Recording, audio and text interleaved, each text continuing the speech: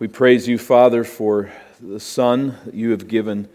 We praise you for his work of redemption and pray that as we strive to understand that work better and to grow in its light and to be changed by what you have revealed, I ask that you'd meet with us here and by your Holy Spirit continue to teach us the truth of your word. Give strength that is beyond human capacity. Give wisdom that is beyond our mind's grasp. And I pray that you would, by your mercy, allow us to labor faithfully in the Word and to understand it better in its context, its call upon our lives. And for those who know not Christ, we pray that you draw them to the light of saving faith in his name. It is through him that we pray. Amen. We come again to Hebrews 10 this morning. The first half of this chapter marks the theological pinnacle of the book. In verses 1 through 18, the author reaches the summit of his focus on the final high priestly sacrifice of Jesus Christ in the place of sinners. So the book presents Jesus as the mediator of a new covenant by which God now provides complete forgiveness of sins for his people.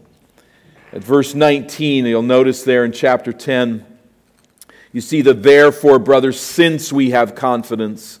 And there are implications now that follow that are defined here in this chapter. And then notice verse 26 where the author begins to another section of warning for which the book is remembered.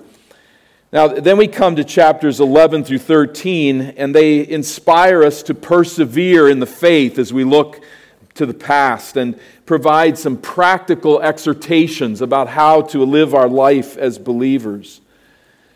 But before delving into them, and we're at that place of the book, before delving into these more inferential and practical considerations, we return today to soak for a while longer in the theological riches of this pinnacle of the book in chapter 10. And we do so today in preparation of our communion at the Lord's table. At this table, we look back to the once-for-all sacrifice of Christ to pay the sentence of judgment that was rightly resting upon our heads in our sin. So we could say it this way, cast across the manger in which the swaddled Messiah lay nestled the night of his birth was, as it were, the shadow of a Roman cross. Jesus was born to save us from our sin, and that salvation was won by his sacrificial death. This is why he came, in part, and as a very central, significant focus of his coming.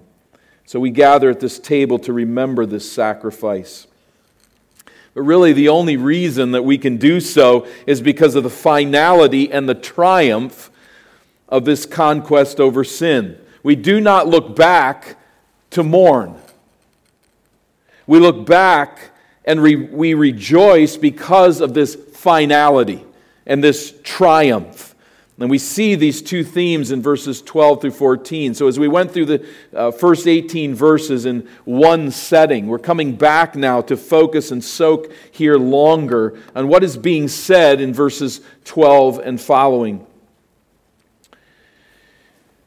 As we commune then at this table together, we come in the conviction, first of all, let us remember that Jesus' death was the single and final sacrifice for sin.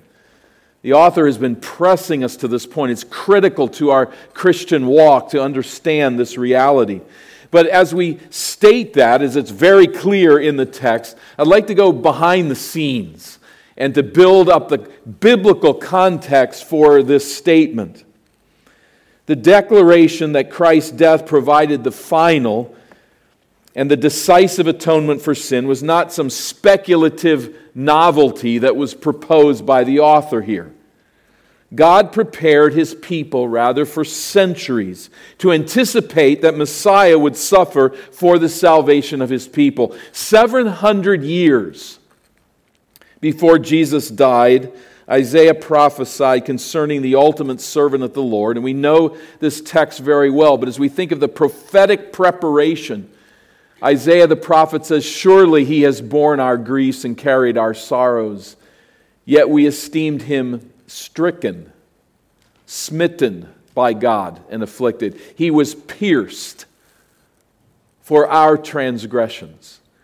He was crushed for our iniquities. Upon him was the chastisement that brought us peace, and with his wounds we are healed.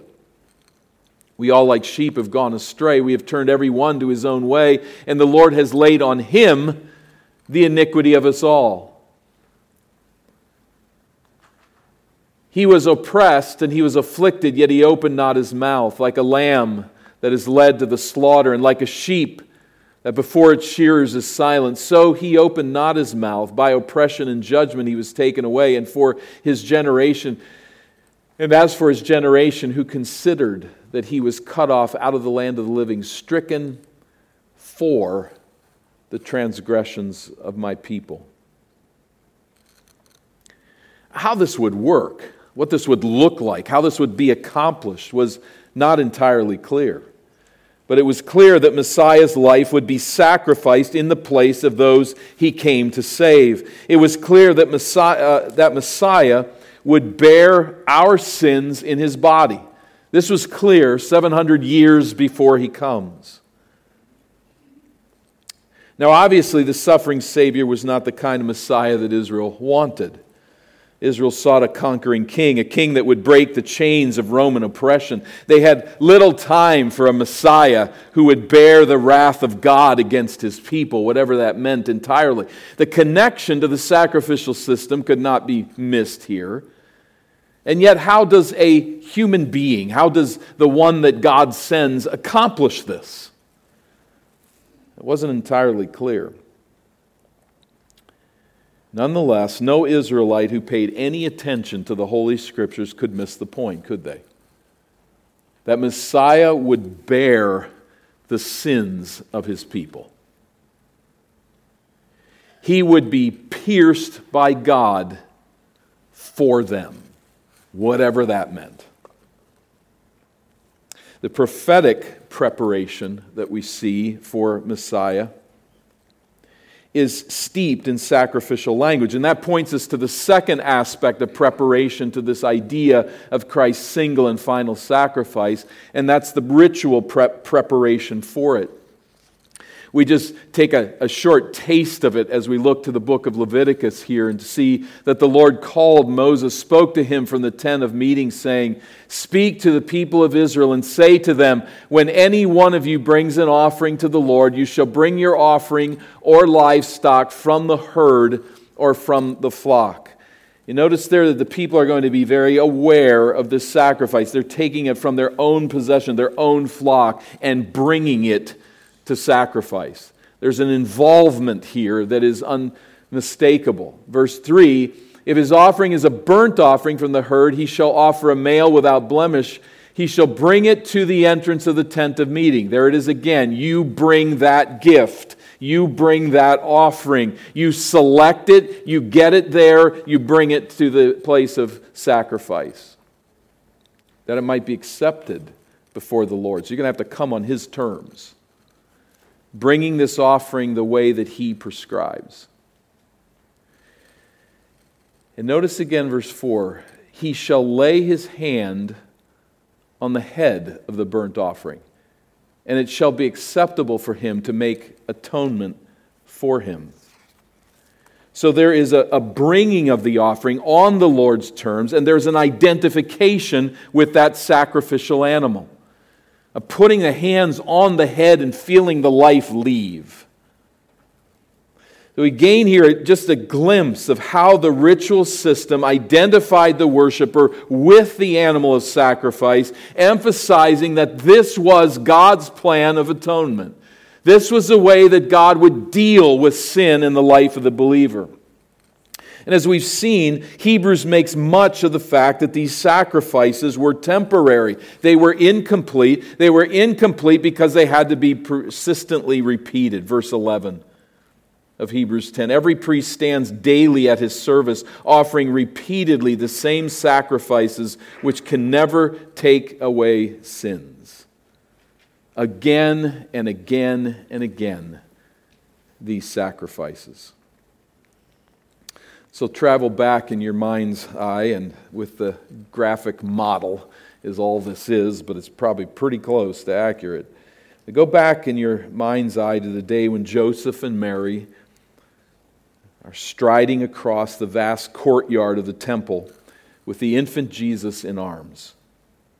They've come from Bethlehem to redeem their firstborn son by offering the prescribed sacrifice.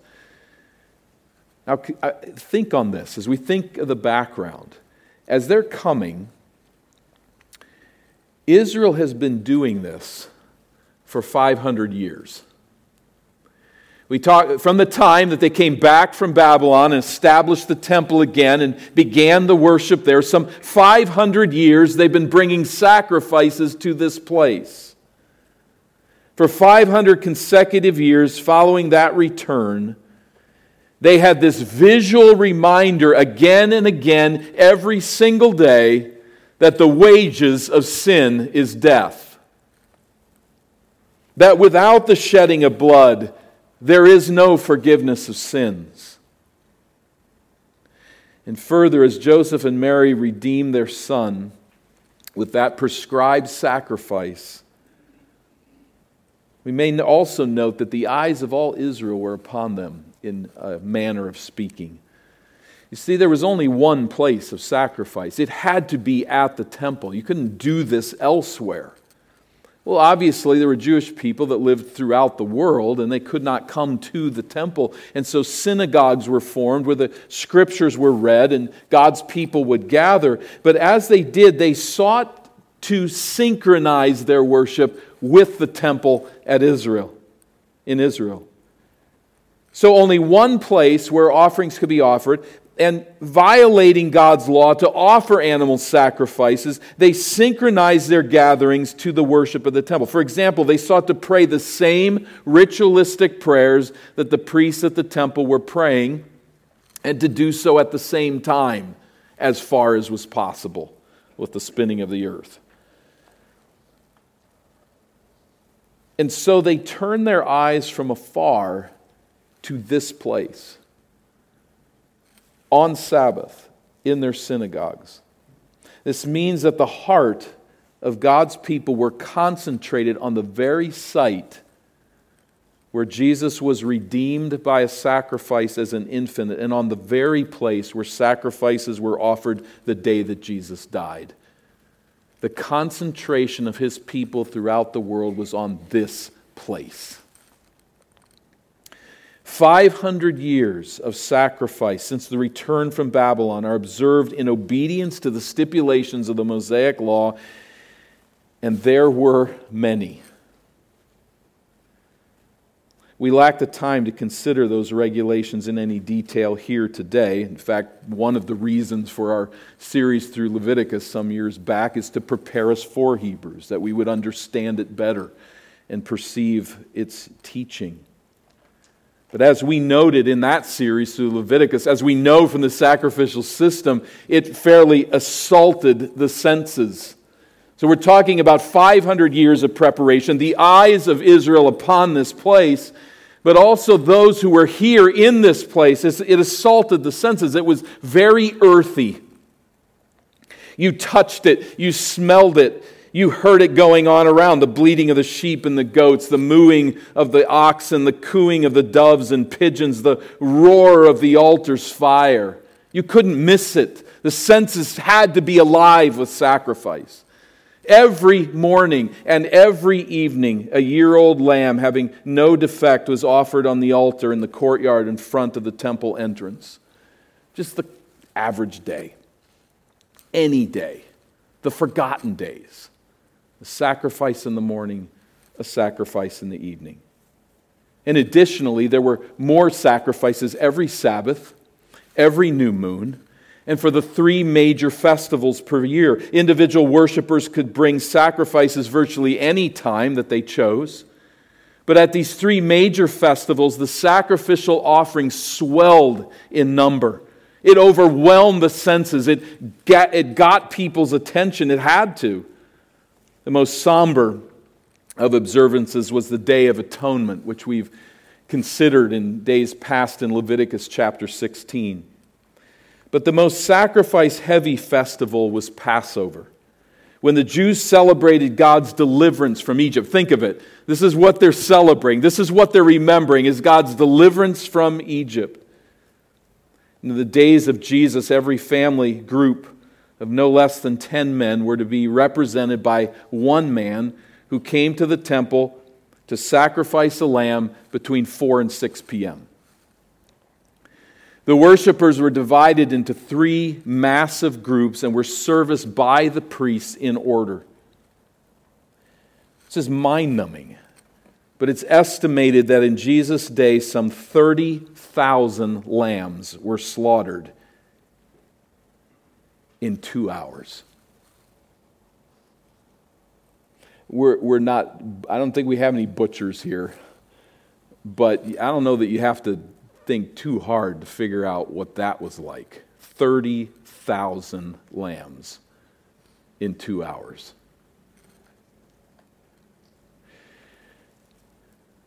This did not include the many sacrifices made earlier in the day by pilgrims, as well as the 2 young bulls, 1 ram, 7 lambs, 1 male goat, in addition to the regular daily sacrifices of the priests on this day.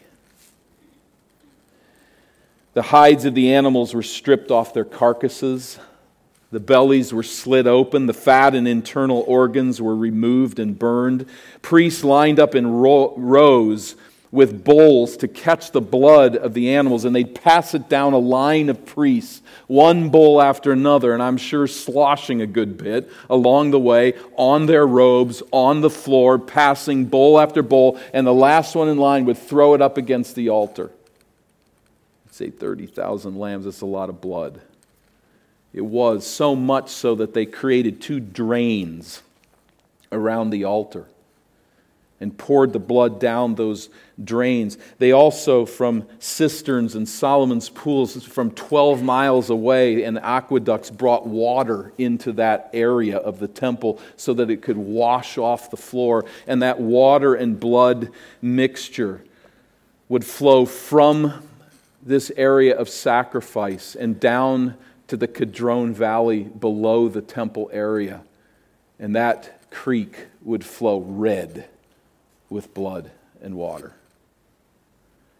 In fact, we believe that on that night, Jesus stepped over that creek as it flowed red with blood. He joining the pilgrims that observed the Passover meal on Thursday, a whole nother group observing the Passover on Friday, so that Jesus walks across the Kidron over the bloody creek and then is crucified as animals are being slaughtered for Passover on Friday. And in accordance with Leviticus chapter 6 and verse 12, the altar's fire was to burn day and night perpetually. I may be ignorant, I don't know the history, but I've never read anywhere that fire ever went out in those 500 years. The altar of sacrifice had to continue to burn. The animals had to be offered day after day, festival after festival. Animal sacrifices bearing the sins of God's people. You could not miss it. And that leads us then to the fulfillment. This is a book written to Hebrews. They're not unaware of this system whatsoever. They know all of this, and they know what it means then when the author says, "But when Christ had offered for all time a single sacrifice for sins, He sat down at the right hand of God." They know what this means. It is against this backdrop that we consider again the significance here of verse 12 and also verse 14. For by a single offering He has perfected for all time those who are being sanctified. By a single offering. Consider in the background of these 500 years of all of these sacrifices, day after day, year after year. Think of what it meant when John the Baptist said, "Here is the Lamb of God, who takes away the sin of the world." As the sacrifice, Jesus was flawless and innocent of sin. As the great high priest, Jesus served in the order of Melchizedek and offered the complete, wholly sufficient blood, not of bulls and goats, but of His own blood. And Jesus presented His death bearing the guilt of sinners in the heavenly throne room, where He satisfied the holy and just anger of God against sinners. So let's bring to our thoughts another scene. 3 crosses stand out prominently atop a rocky crag. Spiked to the center stake hangs the tortured and bleeding body of Messiah. Hours earlier, on His way, having stepped across that Kidron, now the blood of animals flowing in the Passover sacrifice, Jesus hangs dying on the cross, while priests are dumping bowl after bowl of blood into the drains at the altar. And as He laid down His life as the final lamb of sacrifice, what did He say? What did He cry? It is finished. It was over. It was fulfilled. The final lamb bearing upon Himself the sins of the world. It was finished.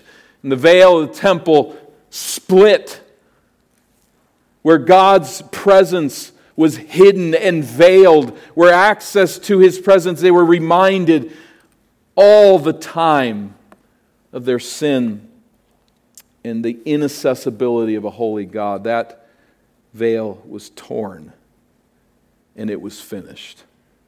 The last lamb had borne the sins of His people, past, present, and future. He was the singular and final priesthood. His was the singular and final sacrifice, the final and fully sufficient payment for sin for all who trust in His gracious provision. I don't know if I speak to anybody here in this assembly, but I may, by recording or live stream or some other way, you may be hearing these words. And some, as you hear these words, you may see yourself as a religious person. You're striving to please God, but you are doing so in a faith community that speaks of the ongoing sacrifice of Jesus every day in the Mass. That's the world you come from. That's the religious tradition that you are following. He is offered again and again and again for atonement. And that Mass, that sacrifice of the body of Christ, is overseen by a priest, by one who mediates between God and man, offering ongoing sacrifices to satisfy the wrath of God. If you are in such a system, if you are placing your trust in such a system, I just encourage you not to hear my words at this point, but just to hear Hebrews chapter 9, verse 25. Hebrews 9, verse 25. Christ appeared on our behalf.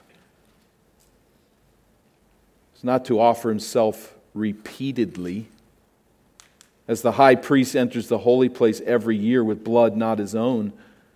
For then He would have had to suffer repeatedly since the foundation of the world.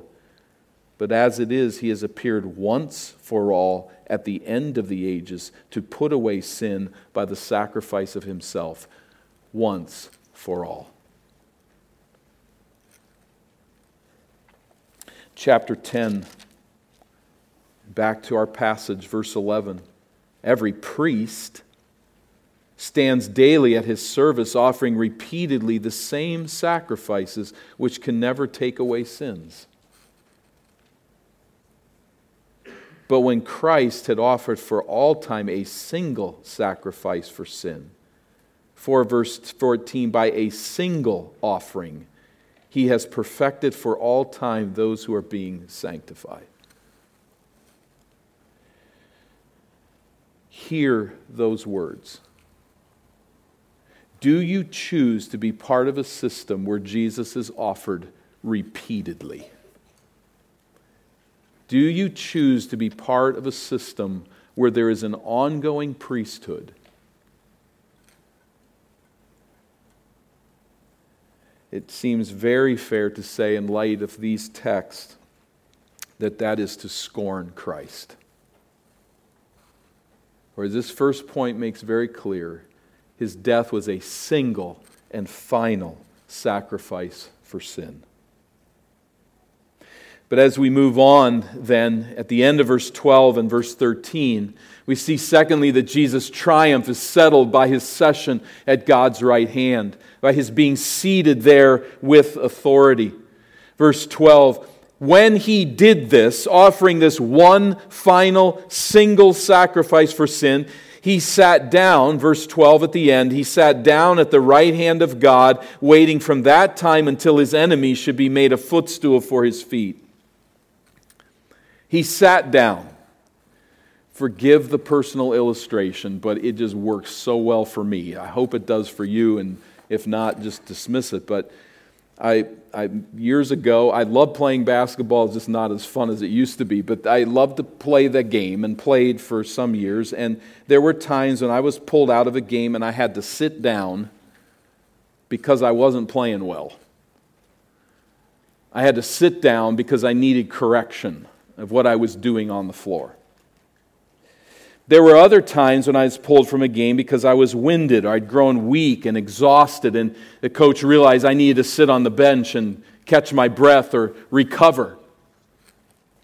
But I remember a tournament championship game. I'd played the whole game. I was pulled from the game at the end after our team's victory was assured. Wow, was that a different kind of sitting on the bench. You come out and the triumph's won. You sit down because the game's still going on, but the job is over. It's time to celebrate. It's time to savor the win. Not bench because of fatigue, could have kept playing, but just bench because the game was over. The job was done. It's in that kind of a sense that Jesus sits down. He's not exhausted. He hasn't failed. He sits down in triumph, in victory. The work is over. It is in this sense, then, that there's no more to do. He's triumphed over sin and Satan and death. We contrast this contextually with verse 11. Every priest stands daily. Remember we said that last week. There's one thing in the furniture in the tabernacle and the temple. There's one piece of furniture that wasn't there, and that was a seat. You didn't sit down. You stood to do your work because you were doing your work. And so every priest stands daily to bring the repeated sacrifices which can never take away sin. But when Christ offered this one final sacrifice, he sat down. This great high priest is finished. And this is a theme we didn't have time to look at our last time through, but this is a theme that we find the author of Hebrews is actually kind of toying with or stringing through the entire book. We go to Hebrews 1 as the book opens. Long ago, at many times in many ways, God spoke to our fathers by the prophets. But in these last days, he has spoken to us by his Son, whom he appointed the heir of all things, through whom also he created the world. He is the radiance of the glory of God, the exact imprint of his nature. He upholds the universe by the word of his power. And after making purification for sins, he sat down at the right hand of the Majesty on high. He sat down at the Father's right hand. These verses sound two major themes of the book, atonement and exaltation.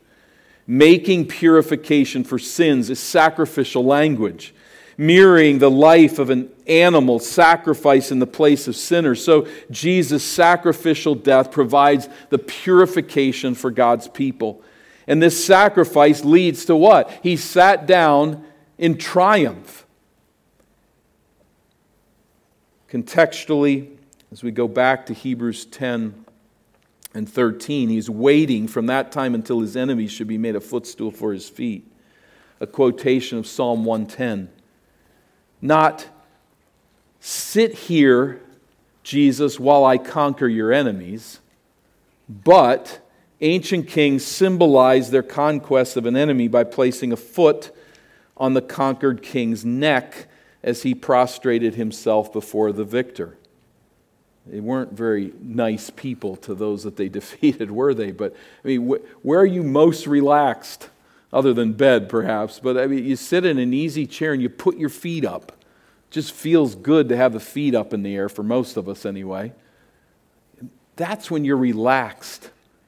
That's what the king was saying when he put his foot on the neck of a defeated foe. I'm totally at peace.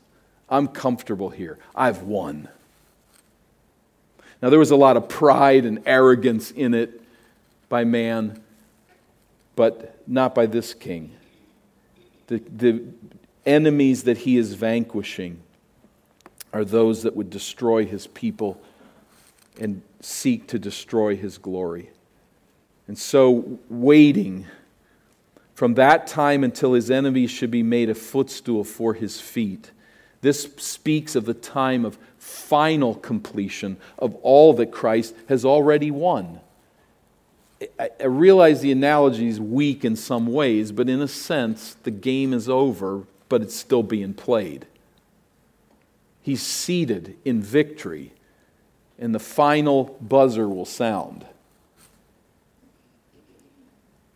And he will have defeated every foe, including death itself. The death blow has come. The final completion and fulfillment yet awaits. But in principle, this conquest is already accomplished. We don't stand back and wait for this day to come somewhere as if Christ is not reigning. For as Peter said, he has gone into heaven and is at the right hand of God with angels, authorities, powers having been subjected to him. They're already subjected to him. Or Ephesians 1, that he worked in Christ when he raised him from the dead and seated him at his right hand in the heavenly places, far above all rule and authority and power and dominion, and above every name that is named, not only in this age, but also in the one to come. And he put all things under his feet and gave him his head over all things to the church, which is his body, the fullness of him who fills all in all. So we do not get the sense that Christ is without power today, waiting until his enemies are put under his feet. They're there and they're not there. There's the already, there is the not yet. But let us come to this table today. And as we come to partake here and commune with God, with one another in the victory of Christ, let us stand in this assurance. There is no power, there is no dominion, there is no ruler over whom Jesus does not reign supreme today. He's the victor. The Lord Christ reigns with sovereign power, with absolute authority over every spirit being, earthly authority, nation, person, and place. Battered Christians, let us never forget it. By his death and resurrection, he has conquered sin and Satan and death. And so he sat down in triumph in the highest position in the universe. By this sacrifice as the final high priest, Jesus now is the mediator of a new covenant between God and his people. And the author emphasizing the superiority of the new covenant in chapter 8. Notice how he begins this chapter. Now the point of what we're saying is this. We have such a high priest, and he will go on to say, he mediates a new covenant. And this high priest, though, is one who is seated at the right hand of the throne of the majesty in heaven. Here it is again, from chapter 1 to chapter 8. And from chapter 8 this one who makes intercession for us, 725, is seated in this position bearing witness of his triumph and leads practically here. Therefore, since we are surrounded by so great a cloud of witnesses, let us also lay aside every weight and the sin which clings so closely. And let us run with endurance the race that is set before us, looking to Jesus, the founder and perfecter of our faith, who for the joy that was set before him endured the cross, despising the shame, and is seated at the right hand of the throne of God. This means very practically that in our daily lives, our focus is to be in faith upon the seated Savior. He suffered an ignominious death, yet he is seated today as victor and Savior on the throne of the universe. This, as we see it in faith and trust it, this radically changes everything. As we live our lives, you know very well there's so much unsettledness. So many things that we do not know and understand. So many disappointments that we face in life. So much that is insecure and unknowing. But follower of Jesus Christ, you can always say this: the ultimate concern in life and death is settled. It's settled. No matter what moves about me, no matter what fails in my life, no matter what difficulty or trial is brought into our lives, Jesus is sitting. He's seated on the throne of the universe. It's all settled and finished from his standpoint. Victory is not a concern. The outcome is known. It's been done. And one beautiful day, our unsettled weakness and struggle will be put aside, and we will synchronize fully with this seated Savior and his final victory. So the death of our Savior is the single and final substitutionary sacrifice for our sins, is observed at this table that we now come around. We say in faith, he is seated. He has conquered. He is the final sacrifice for sin. We do not offer here an animal sacrifice. That sacrifice has been made. We do not crucify Jesus again. It was a once and done.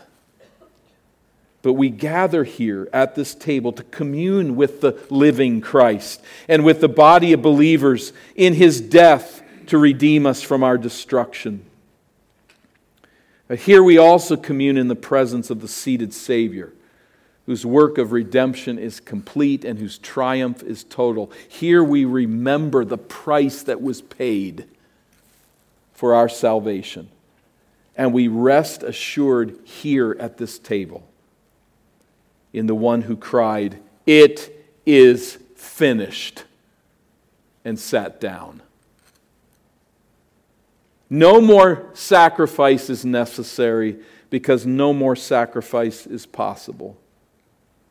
And nothing more can be done to provide for or to secure our salvation.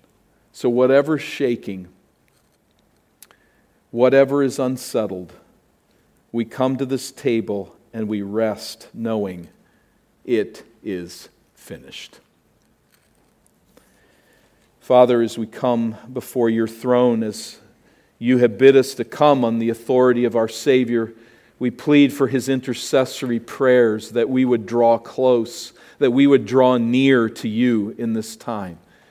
You have designed this table for us to commune with you and with one another as the body of Christ. And to the best of our ability, as well as we can understand the Scriptures, we speak with authority that you have given us to say, it is finished. Jesus was the final, singular sacrifice for sin. And here we rejoice in the efficacy of that death. Here we celebrate in the presence of the seated Savior whose victories won. And so, in a prophetic way, in a way that looks forward, we anticipate the final meal in your presence. We anticipate the day when all that is settled will be settled in our individual stories as well. Here at this place, we say, this is who we are. This is where we stand. And I pray that you would draw us near. Through Christ we pray.